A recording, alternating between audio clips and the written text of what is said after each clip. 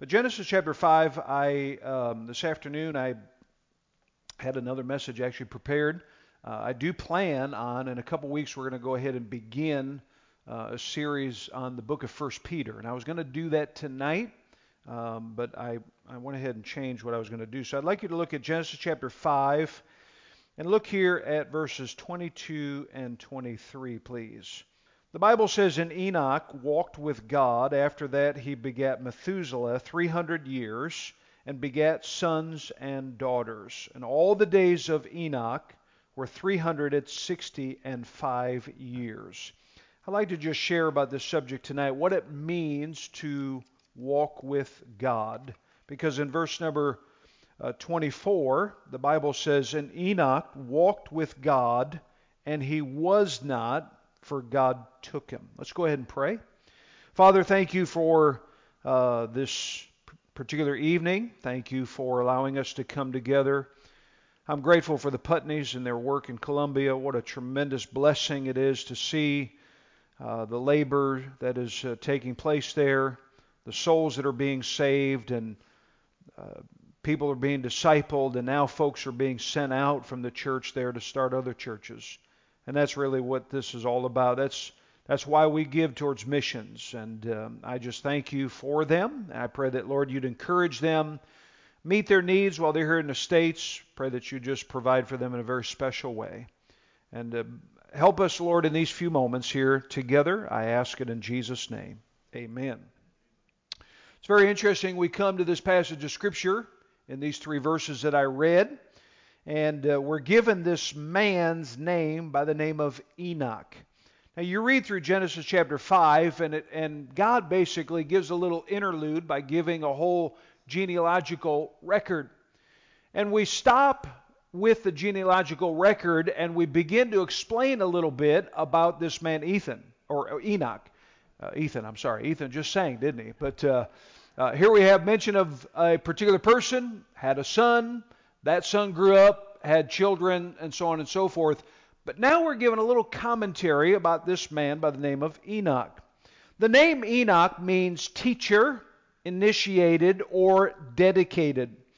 And I would like to say this way, that Enoch initiated, taught, or showed us what it means to walk with God in this sinful world.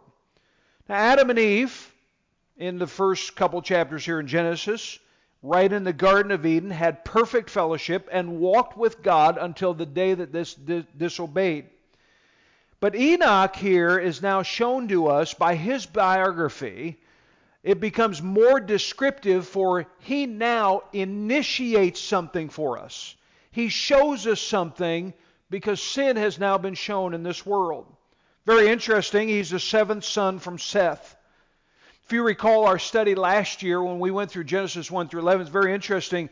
Two different lines are shown. There's the line of Cain, and it shows us the seventh son down from Cain is a man by the name of Lamech.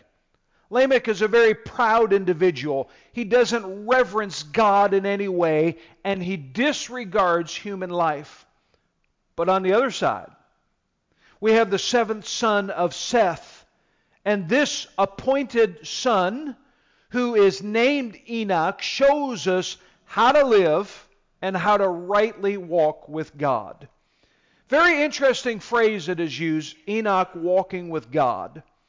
It came as a result of a new stage in his life, if you will. Here it is, 65 years old.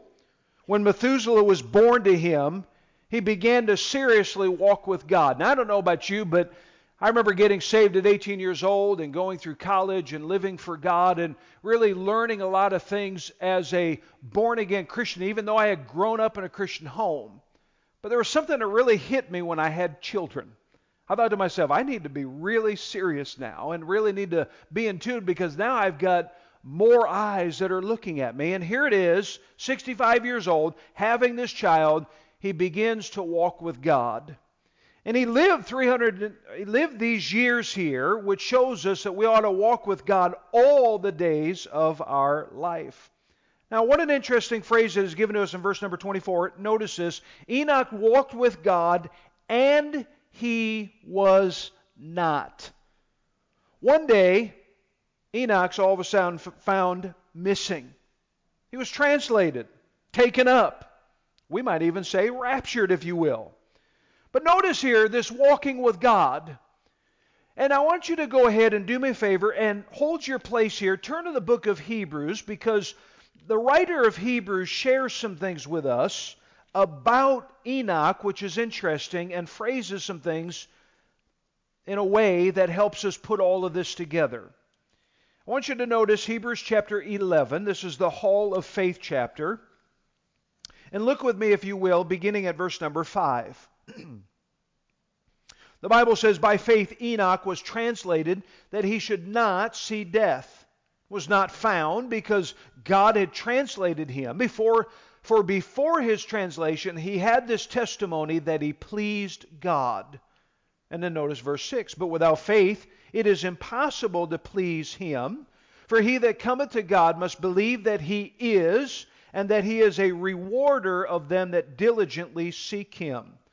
Now the Old Testament passage that we already spoke of, that our text here, does not use the word faith with reference to Enoch. Yet the author of Hebrews knows that God would not have been pleased with Enoch if he had not demonstrated faith. Notice here the Hebrews writer talks about this aspect of pleasing God at the end of verse number 5, that he pleased God. We could possibly say this is the translation here of the aspect of Enoch walking with God. Genesis tells us he walked with God. Hebrews commentator says he pleased God. So let's kind of put all this together. Enoch did the following. According to Hebrews, he believed in the existence of God. He believed that God would reward him and bless him diligently. So what did he do? He walked with God. That is, he sought to please him in every aspect of his lives. You know what we need today? We need Christians that are going to decide to please God. They're going to walk with God. And I want to just share with you 3 guiding principles that I think, very possibly, were part of Enoch's life and should be part of our life. Now, because I changed the message today, I don't have these points on here, so I'll do the best that I can to repeat them. Number 1, I want you to notice this first guiding principle, and that is, by faith, we must demonstrate God's love. Now, you're there in Hebrews. I want you to turn over, if you will, a few books to the book of 1 John, and I want you to notice here this wonderful book that tells us about the love of God. 1 John chapter number 4, and I want to read verses 8 through 10. The Bible says, 1 John chapter 4, verse 8, he that loveth not knoweth not God, for God is love. In this was manifest the love of God toward us, because that God sent his only begotten Son into the world that we might live through him. Herein is love, not that we loved God, but that he loved us and sent his Son to be the propitiation for our sins. Have you ever considered and really taken time to think through God's love for you and what he did for you at salvation? What a powerful, that's why having the Lord's Supper on a regular basis is so powerful, because it's a very crucial time to think about the very love of God. That love of God at Calvary is incredible. 1 John chapter 3, verse number 1, behold, what manner of love the Father hath bestowed upon us. 1 John chapter 3, verse 16, hereby perceive we the love of God. Why? Because he laid down his life for us. Romans chapter 5, verse 5, the love of God is shed abroad in our hearts. Romans chapter 5, verse number 8, but God commendeth his love toward us, in that while we were yet sinners, Christ died for us. I'm going to tell you something. There's no way that you can walk with God and demonstrate the love of God unless you have experienced the love of God, and that is at salvation. That day that I got saved, that day that you got saved, you experienced something incredible. And that is that nobody loved you like God loved you.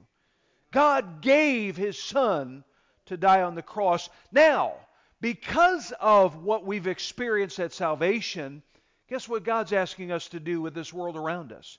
He's asking us to show, to demonstrate that love. Every day as you walk with God, in pleasing Him, you're showing that love. Now, that begins right here in the church house.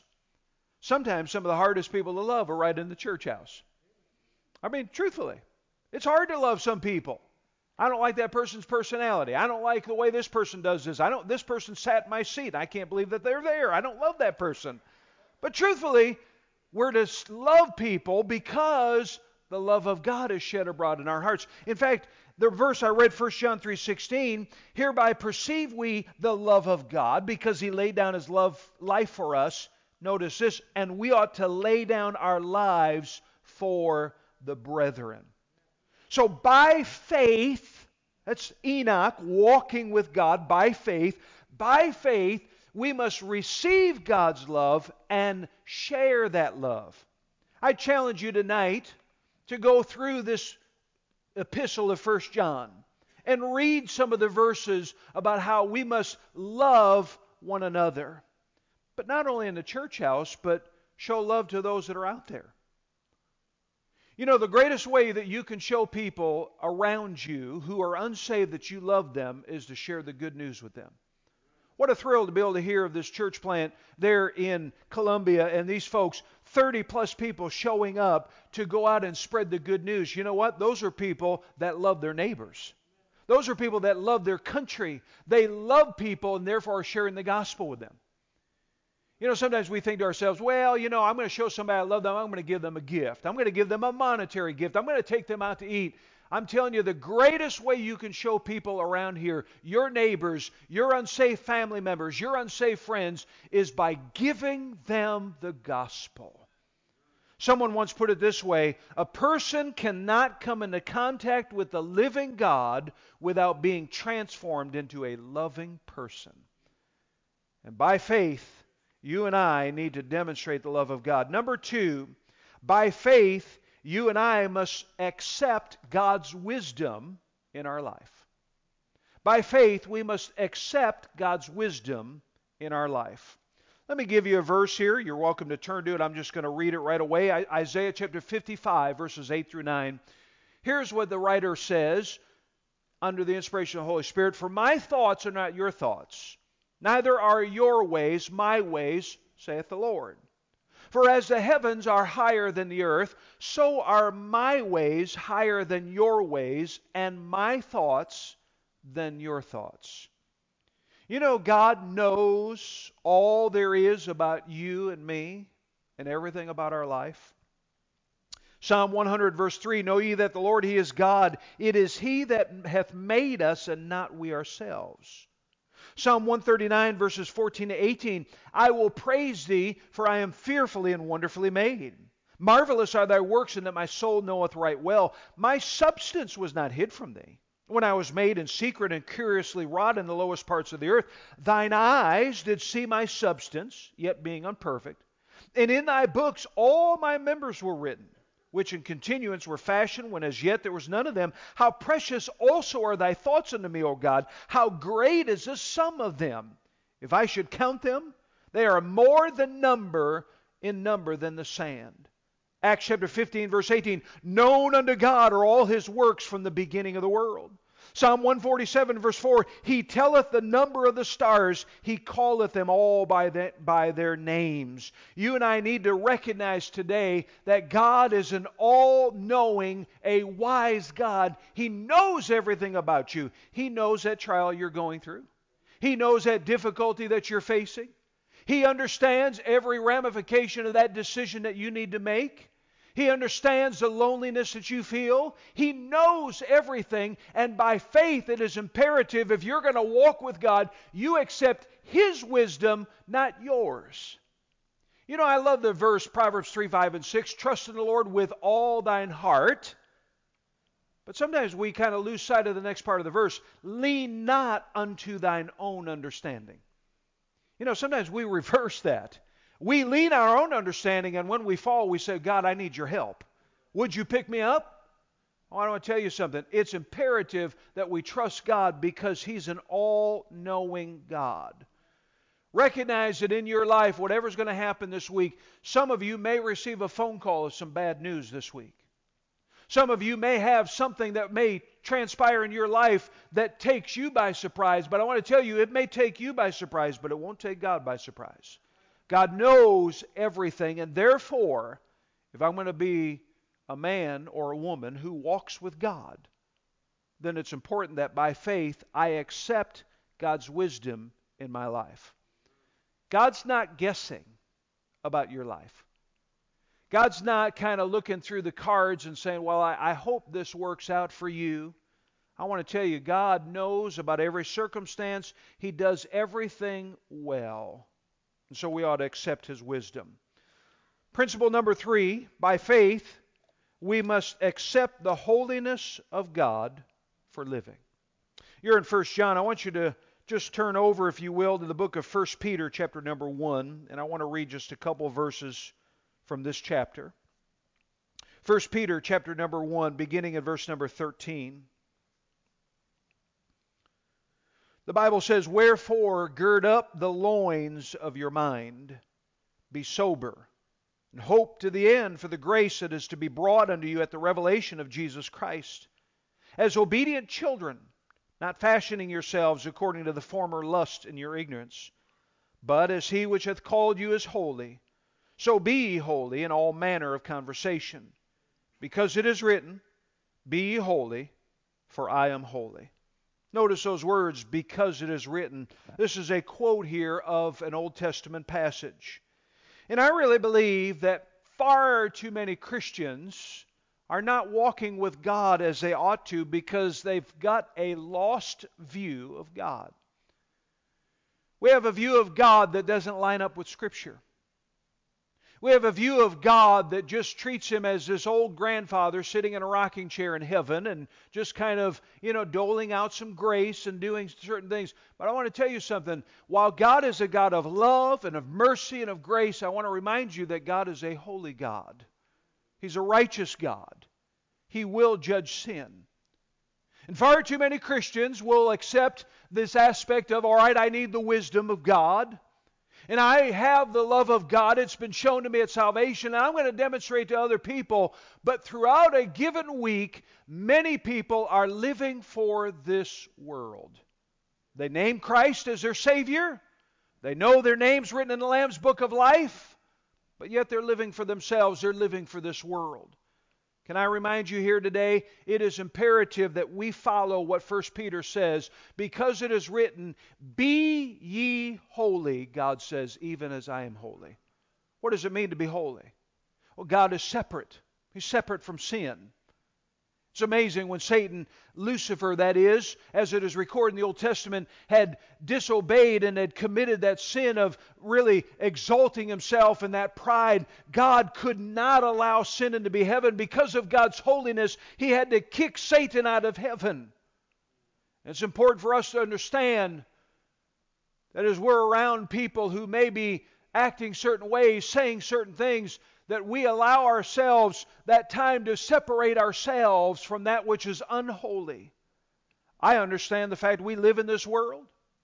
We're caught up in some of the things, and we see things sometimes that we can't avoid not seeing. We hear things. We're around certain things. But I'm going to encourage you in your life as you walk with God, determined to live holy. How does that happen? Stay in the Word of God. Note what He calls sin. Note what that is that He calls good. Follow that which is good. Associate yourselves with those who are going to lead you in the path of righteousness and are not going to lead you down the fallen path. So tonight I want to remind you here that if you're going to be like a man like Enoch, I like this about Enoch. I think God just saw in Enoch a man who is so walking with Him that He said, you know what, it'd be better if you just come on up here. I love that. Enoch walked with God.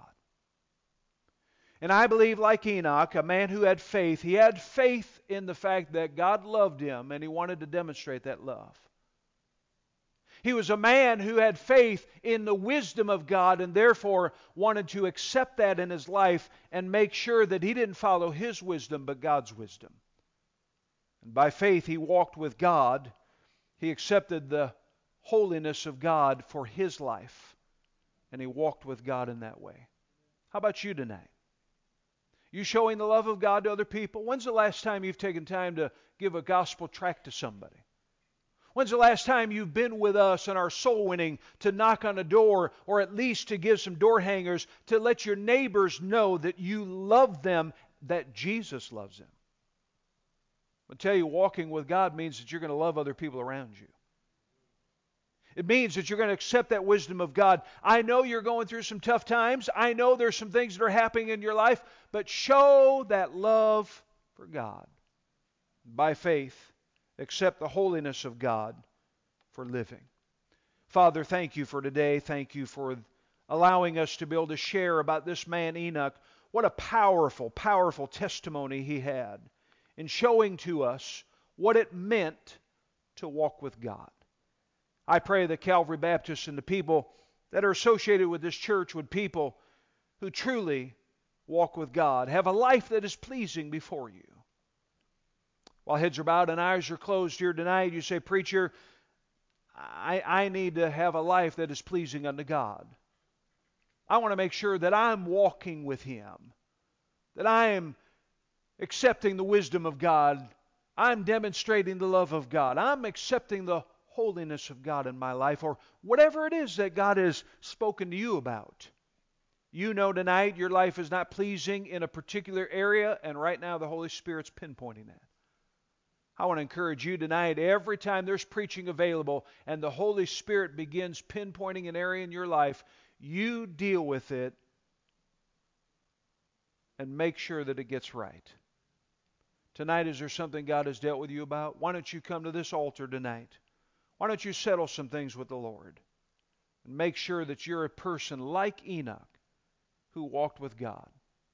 What a testimony. Out of all the people in Genesis chapter 5 that were listed, he takes 3 verses and just gives us a little snapshot and says, here's something special about this man. He walked with God. He pleased God. Let's stand to our feet together. Father, we thank you for this opportunity to be able to share together. I pray that you'd bless our invitation time. That, Lord, you do a mighty work in our midst, that people would yield themselves to the Holy Spirit and His work. And we pray this in Jesus' precious name. Amen.